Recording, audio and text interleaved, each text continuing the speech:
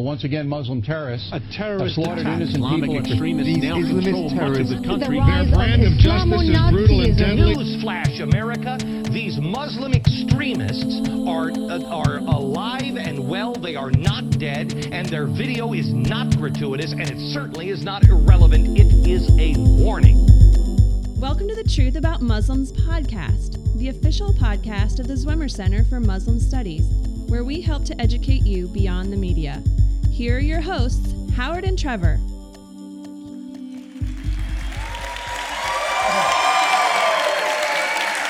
All right.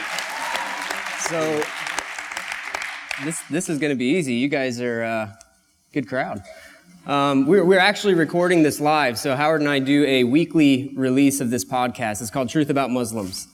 And so we just recognize that the media provides a platform for radical views of anything, whether it be Muslims, Christians, toothpaste, it doesn't matter. The media will provide it. So we thought, why not provide a truly balanced perspective coming from the academic world and putting the cookies on the bottom shelf. How many of you guys have actually listened to Truth About Muslims podcast? Nice. Wow, I was thinking 2 or 3. Nice. Wait. How many of you guys actually are students of Trevor? Oh, they have to the same take people. Okay. Yeah. All right, we got to fix that. We got to fix that. I make not them not for that class. You shouldn't be Trevor's students. I'm just saying the other part. Go ahead. All right. So what we're going to do, you can text in to the number on the screen questions that you have regarding radical Islam. I hear questions going around all the time, but this would be a great opportunity for you to text them in. We will field any question, although let me preface it with there are dumb questions. Just say that out loud. So There are dumb questions. So and we might bring them up just for fun. No, I told Howard, throw out the most complex question right at the beginning, and let's just go ahead and knock it out of the park. Right. Not really. If it's theological. Give us a soft pitch first, If and you have then textual criticism in your question. We'll start there. Yeah, we'll start. So, thinking about the context of radical Islam, we have to first realize, first and foremost, it is complicated. I put a graphic together just to show you guys the complex nature of everything that's happening in the Middle East today. Obviously, those of you listening to the podcast can't see the graphic, but everybody here will be able to see it. And it just gives you an idea of all the nations involved when it comes to radical Islam. Brad, can you throw that up for me? Yeah, we'll put that in the show notes for those that are listening online. So this just shows you the different connections between different nations involved regarding simply ISIS. Now, if we were to go back through history and talk about who is connected with who, we would have to recognize that right now, who are our allies might have previously been our enemies. Right. And who are our allies today might in the future be our enemies. And when you think about Islam in the context of radical Islam, you have to recognize that there is a historical context. Howard and I, for the last 20 weeks, have been interviewing scholars, and I told Howard, sum it up in one word, and it's complicated. That's all I do. I don't have any degrees in Islam or whatever. I'm just his friend. We've been friends for about 18 years. So he just dragged me along. But he does have degrees. He's got a master's degree from CIU. I graduated from CIU, so if any of you are still left from where I was. All right, we've already got a question. Oh, nice. It's kind of, we don't want to answer that though. I'm just kidding. I'm like, wait, we have to I told answer Howard he these can ask any question he wants, so he'll choose. Oh, I get to choose? Well, Yeah. okay, go on to point 2 then. Well, are you done with point 1? That's point 1. It's complicated. It's complicated. There's way more going on than what the media allows you to see. You get 30 seconds of a soundbite. And so somebody comes along and says, radical Islam is this. And then you go, And that's all you get. You get 30 seconds. And I'm telling you, the complexity of just that map would take an entire semester to explain. And that would just be the political side of things and the sociological side of things, not even theological. And so you have to realize it's complicated. And something else that we kind of discovered is that the more you know people on the ground, like real, actual Muslims, like Trevor and I we served in missions for a number of years, and we've met Muslims. I remember there was this one time I was in Mumbai, and they had this Muslim festival. I was in the Muslim side of town. I came out, there was rivers of blood on the street. And it wasn't from killing people, it was from killing... I'm glad you clarified that. Right, I just wanted to... It was killing sheep, right? Because they were doing this holiday thing. And so I just walked up, and everybody was wearing, ornamental garb. They were just, really nice. And I was like, what's going on? I was just a visitor. I didn't know any of these people, and they're just like, oh, come on in. And they invited me to their house, fed me, asked me to help sacrifice a sheep. I declined, but I was there. And they fed me. I didn't even know these people at all. And they were just, Why did you decline? I'm scared. I was scared. Thank you for making me say that in front of all these people. Yeah. I think for me, I've actually participated in more animal slaughters here in Colombia than I have overseas. As a matter of fact. Is that okay for you to say out loud? Yeah. Okay. There was a cow on Monticello right up the road, not even a mile from campus, that a Muslim buddy called me at about 6 a.m. and he said, "Hey, are you busy today?" And I said, "Yeah." And he said, "Well, we really need your help with something." I'm thinking moving, filling out a form, something. And he said, we're going to kill a cow today for Eid, and we need your help taking it down. And I was like, I am so there to take down Did he say take it down? Yes, we need your help to wrestle it down. Oh, okay. That's different than what we would think. So anyway, I got to participate in that. Right. I got pictures. So let's do one of these questions. Yeah, I here. highlighted one right there. What do you got? The one that's highlighted. Why has for the last decade, has there been a spike in radical Islam? Good question. It's complicated. It's complicated. That's the answer. Next. Let's move on. All right, this week's sponsors. CIU. CIU educates people from a biblical world review.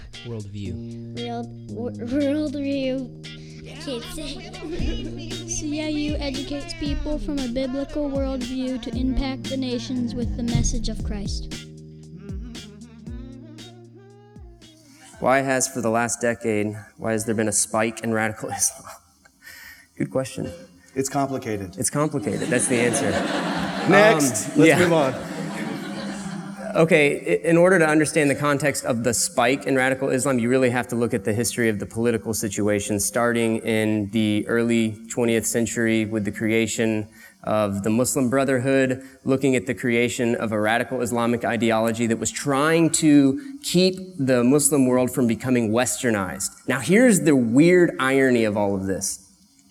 The guy who wrote the theology that is driving the fundamentalist ideology that we see today all over the news was actually a student in the United States. That should blow your mind. He was a student in Colorado Springs studying education, and he was so appalled by Western materialism. He was appalled by immorality. He was appalled by what he said, the unequivocal support for Israel, that he literally went back to Egypt, created his own group, and from that springs the theology that we see being espoused today. And so that theology existed in Islam prior to him, but he was the one who brought it to the revival front. And so there is a revival, I think that's the term we could use, a revival in Islamic fundamentalism right now, and it started in Colorado Springs. Here's another great question. What do you do about radicals who insist on killing Christians?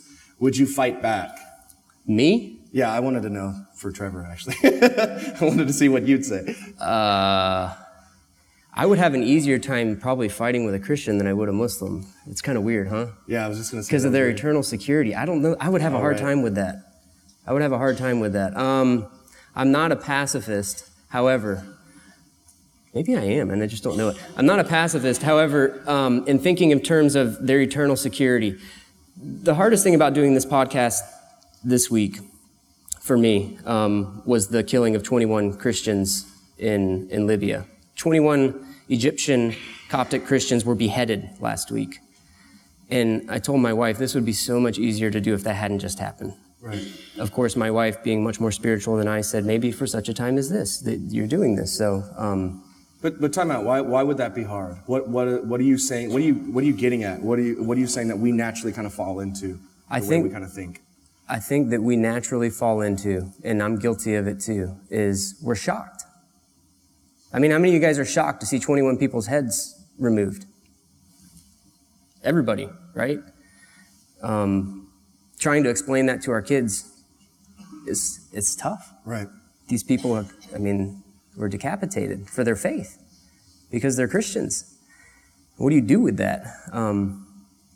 But I think the scripture that was brought to mind this morning, I got up really early to think and pray about this. And the scripture that came to mind was, don't be surprised when the fiery trial comes upon you as though something strange is happening. Like, why are we now shocked when people die and suffer for their faith in Christ? when Jesus in the New Testament and Paul and Peter, they seem to indicate that if Jesus was hated, how much more will we be hated? I mean, we've not surpassed the teacher. And so if Jesus is hated, won't we also be hated? And then Paul, in writing to, in the New Testament as well, we see constant references to be prepared for suffering. But we're surprised by it. Right. And we're shocked by it. And I think the thing that really concerns me the most is we're not supposed to be afraid. If you read in Matthew 10, I think it's 25 through 30, you see the reference of do not be afraid of those that can destroy the body. And you see that do not fear, do not fear, do not fear 3 different times in that little passage. And then you actually hear the response of fear the one who can destroy the body and the soul. Don't be afraid of the one who can destroy the body but can't destroy the soul, but be afraid of the one who can. It's like fear God. Don't fear the things that are happening, but we are inundated every single day with news media, and we are terrified. And I think it has completely and utterly surpassed our fear of God, and we now fear man. And that is way more concerning to me than anything else. That was way too heavy. I'm sorry. Yeah. Thank you. Next heavy question. Are radical Muslims following the teaching of the Quran? I told you soft pitch, the first one. Soft pitch. That's an easy question. Are radical Muslims following the teaching of the Quran? Well, it depends who you ask. It's complicated. It's complicated. Yeah. The radical Muslims would argue that, yes, they are most certainly following the teachings of the Quran. However, there isn't a ruling authority right now within Islam. There's no pope that gets to decide. Well, one guy claims he's pope, the caliph, Abu Baghdadi, says he's pope. But in reality, you have schools of law, you have scholars, and the top scholars in Islam are saying absolutely not. The leader, the Grand Mufti of Al-Azhar, which would be considered the top university in the Muslim world, says no, they're not following the true interpretation of the Quran. And so you have, I would look at it as you have literalists, those that look at the Quran and say, we need to follow this literally. And then you have those that look at it and they say, no, there's a context, and they do hermeneutics, essentially, and they develop interpretations. What you guys need to know is the process that Muslims go through to develop their theology is equally complex to yours. Equally complex to yours. And so if you don't like when someone comes and says, Christians believe this, and you're looking at them going, you've never even read the Bible, and you're telling me what Christians believe. I read blogs like that all the time. I don't read those things because they're annoying, but yeah. But when they do that, it really bothers me. And I think you don't understand the complexity that our faith has gone through historically. And Muslims have done the same thing. Now, I have to say this. One of the most difficult times in my Christian walk was in Oxford, England.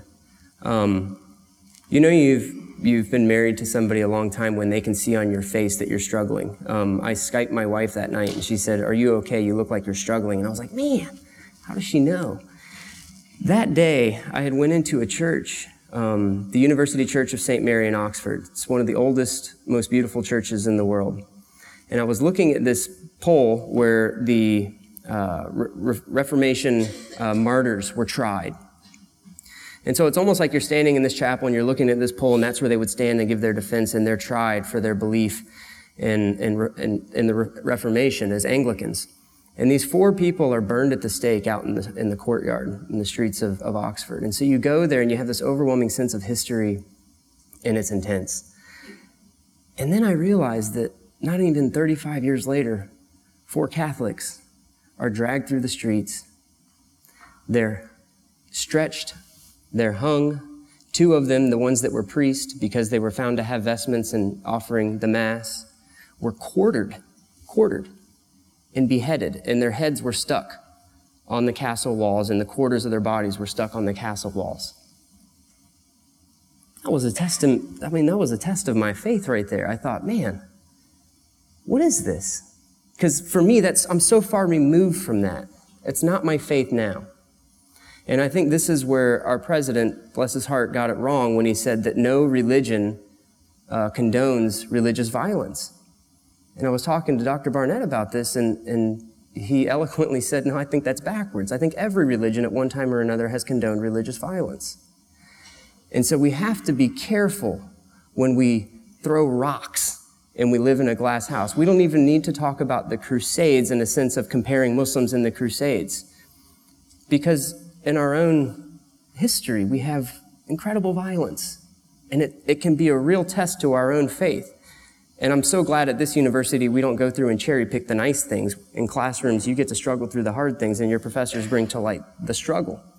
And I think that will in turn help you to learn from history. What you have to realize about Muslims is they're experiencing that same identity crisis today.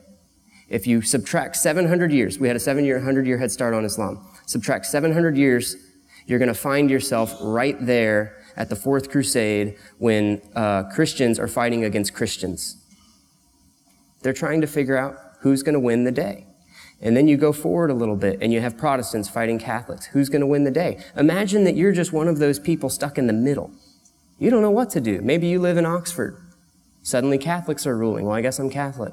Suddenly Protestants are ruling. Well, I guess I'm Protestant. It would give you more compassion on those Muslims that are living in these lands that Howard and I joke, it's like they just want to eat sandwiches.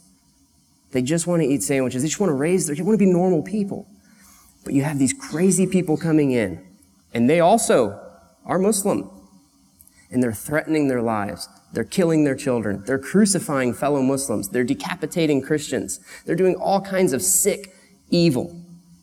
And these people are stuck in the middle going, what are we supposed to do? It's a really heavy situation. That leads us to our second point. Muslims are people. Tell us about that. You can tell them about that, people. I mean, what? Right. How are they just? How should we think about it differently? Why we don't need to make them products of theology? This sort of theological determinism. Right. I think about it in terms of identity. Like I'm Korean, but I have facial hair. He is Korean, and his name is Howard. I work at a. He's the only Korean I've ever met named Howard. Thank you. So if you need to find me in heaven, just say, looking for a Korean dude named Howard. Anyway, so I work at a Korean church, and I'm a youth pastor there, and I have facial hair, and everybody thinks it's weird. It is weird. Thank you. And I'll have people, I've worked there for 9 years, and I have like women coming up to me and like, are you Korean? Like, they don't know I'm Korean. I'm like, yeah, I'm Korean. They think I'm like Hawaiian or Samoan or something like that. I'm just like, I'm Korean, right? It's like this identity. I have this weird identity. I go hunting. I hunt deer. Tell you what, and I get kind of that voice whenever I do go hunting. He does. He belongs to a hunting so that camp. I can blend in, right? I do things, right, that don't fit with my identity that, people would give me. It just shows me every single day how complicated I am. I have 5 kids. That's weird. I have, well, not for some homeschool families, no offense, but... Oh my. My wife is Cuban / Norwegian, German, and so like I just have a weird life. I have a weird life, and it just shows me like, well, how complicated really people are. We try to put them into boxes. Yes. And it's just not that simple. And so you meet a Muslim guy that's, like I was at this frozen yogurt place, and I saw this Muslim guy, and I wanted to talk to him just to kind of hear his story. I didn't actually get a chance to because I was with a bunch of students, but I was thinking, wow, that guy probably has a totally different life than the news media would ascribe to him.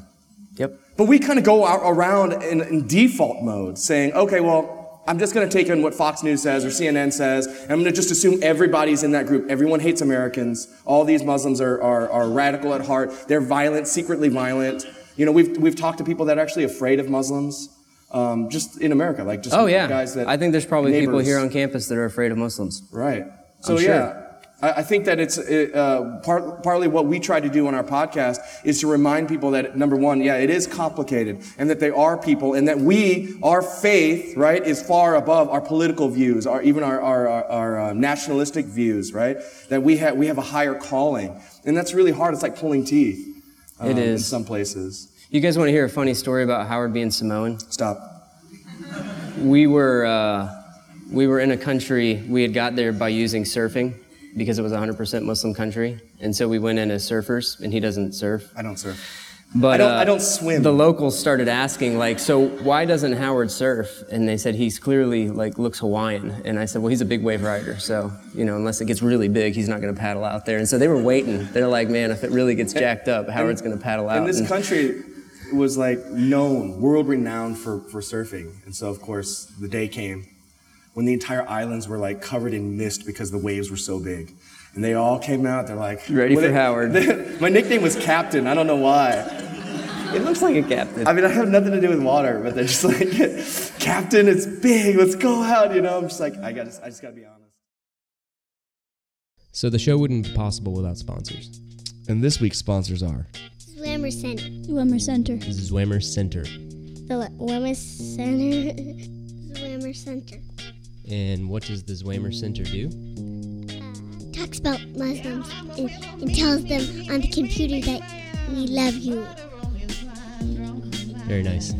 The Zwemmer Center equips the church to reach Muslims. The Zwemmer Center has been educating people about reaching Muslims before it was cool.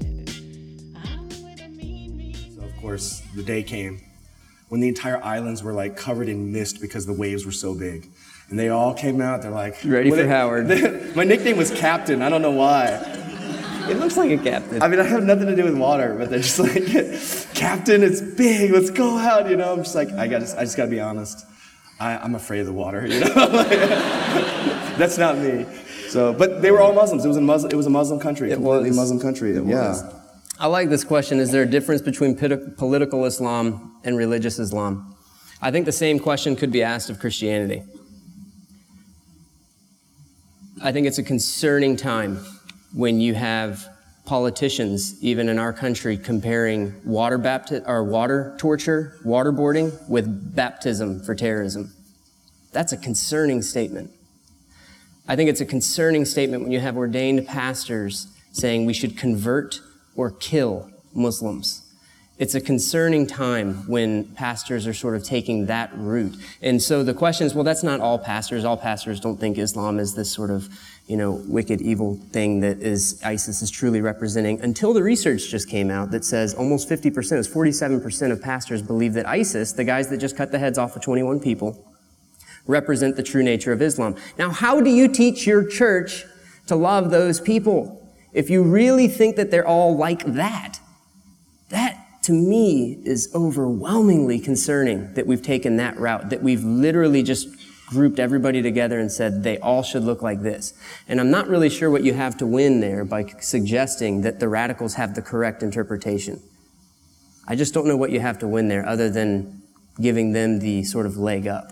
I want to be on the side of peace, personally, and do my best to be at peace with as many people as possible. And so the Muslims that I've met, they're just as concerned, maybe even more so concerned about ISIS as we are. And they don't see political Islam and religious Islam as being represented well by ISIS. But there is a link. It's less clear in Islam. And I think in Christianity there's some separation. There are those Christians that want to link them tightly, and there is Christians that want to separate them. In Islam, I don't think there's that much of a dichotomy. I think most Muslims want to keep them linked. Now, what type of political ideology they follow? Well, it depends. We thought for sure if we gave Iraq the choice, they would follow democracy. Turns out we were wrong. We thought for sure that if we give people the choice, that surely our way of doing things in this country politically would be the way they want to do things. We're learning that that's not the case. And so what will Islam look like politically? They're trying to figure that out. Like I said, they're in an identity crisis. They themselves are working through that sort of reformation. People say that Islam needs a reformation. I don't understand how we can't see that we're in the middle of it. I mean, do you realize that the Reformation in Christianity was some of the most violent years of world history?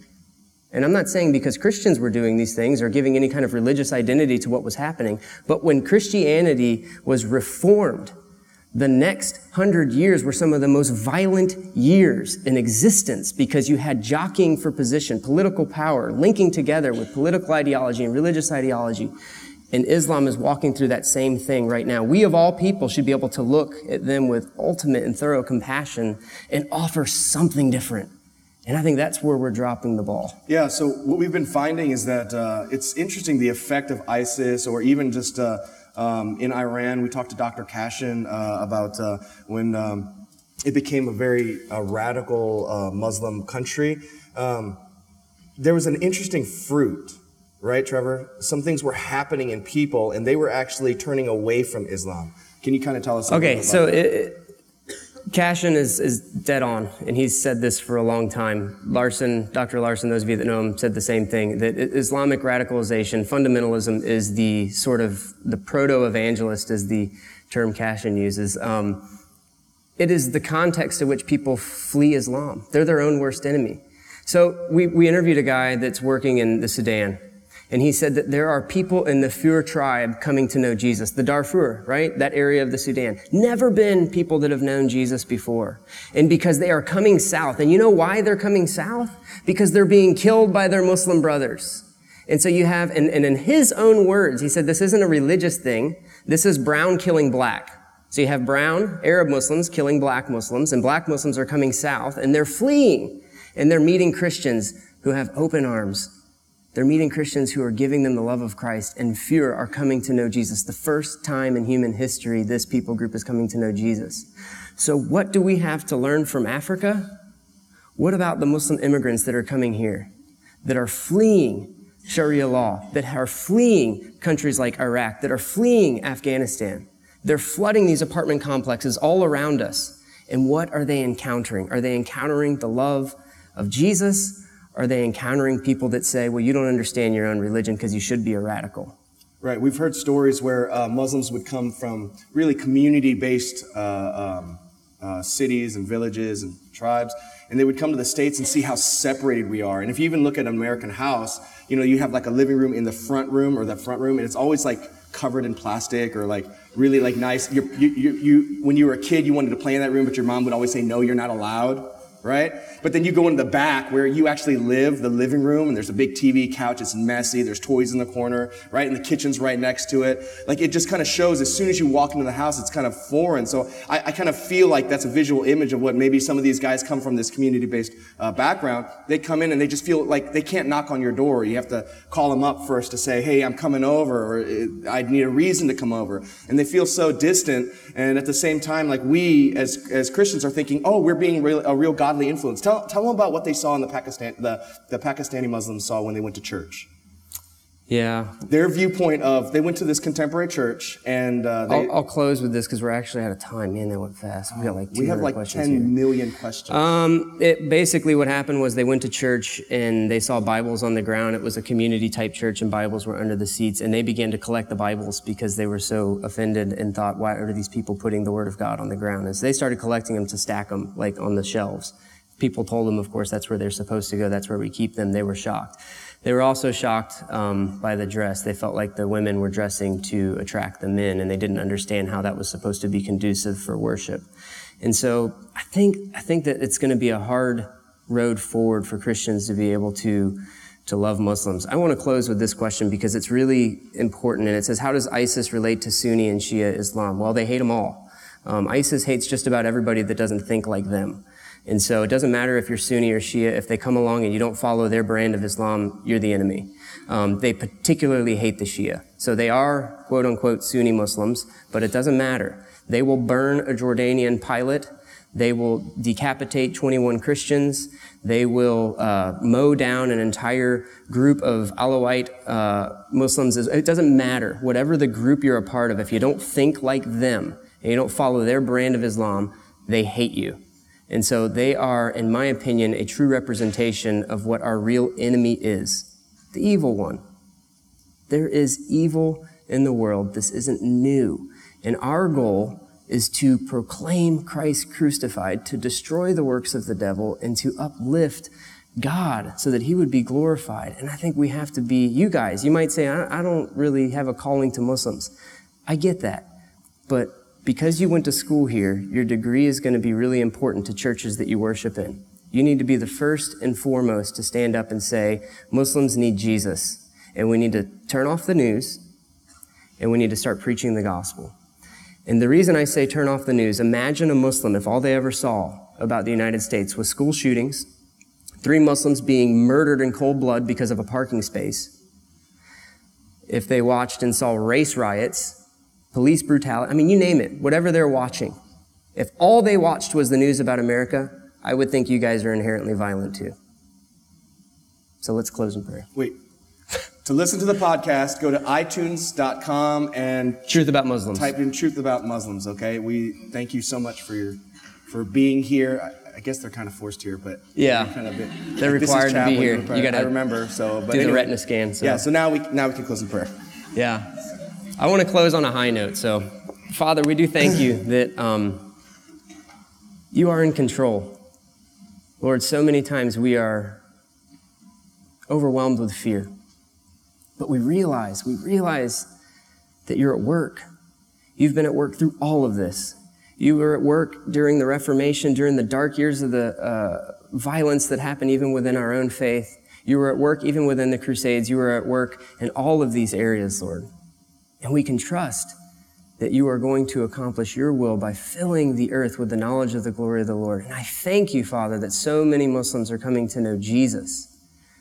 It's overwhelming for us, Lord. I don't know why, but we have come to a point in our lives where we are now surprised by the sufferings that come upon Christians. Lord, shake us out of our easy life where we just forget that we are called to be bigger than our own little context, Lord. Our world has become the world, Lord, and help that not to be so. Help us to think bigger and to glorify you among the nations. We pray that many Muslims would come to know you as a result of the wrath of man. Father, their feet are swift to shed blood, but we also know that the peace of Christ can provide an answer. Help Christians to provide that for Muslims. In Jesus' name, amen.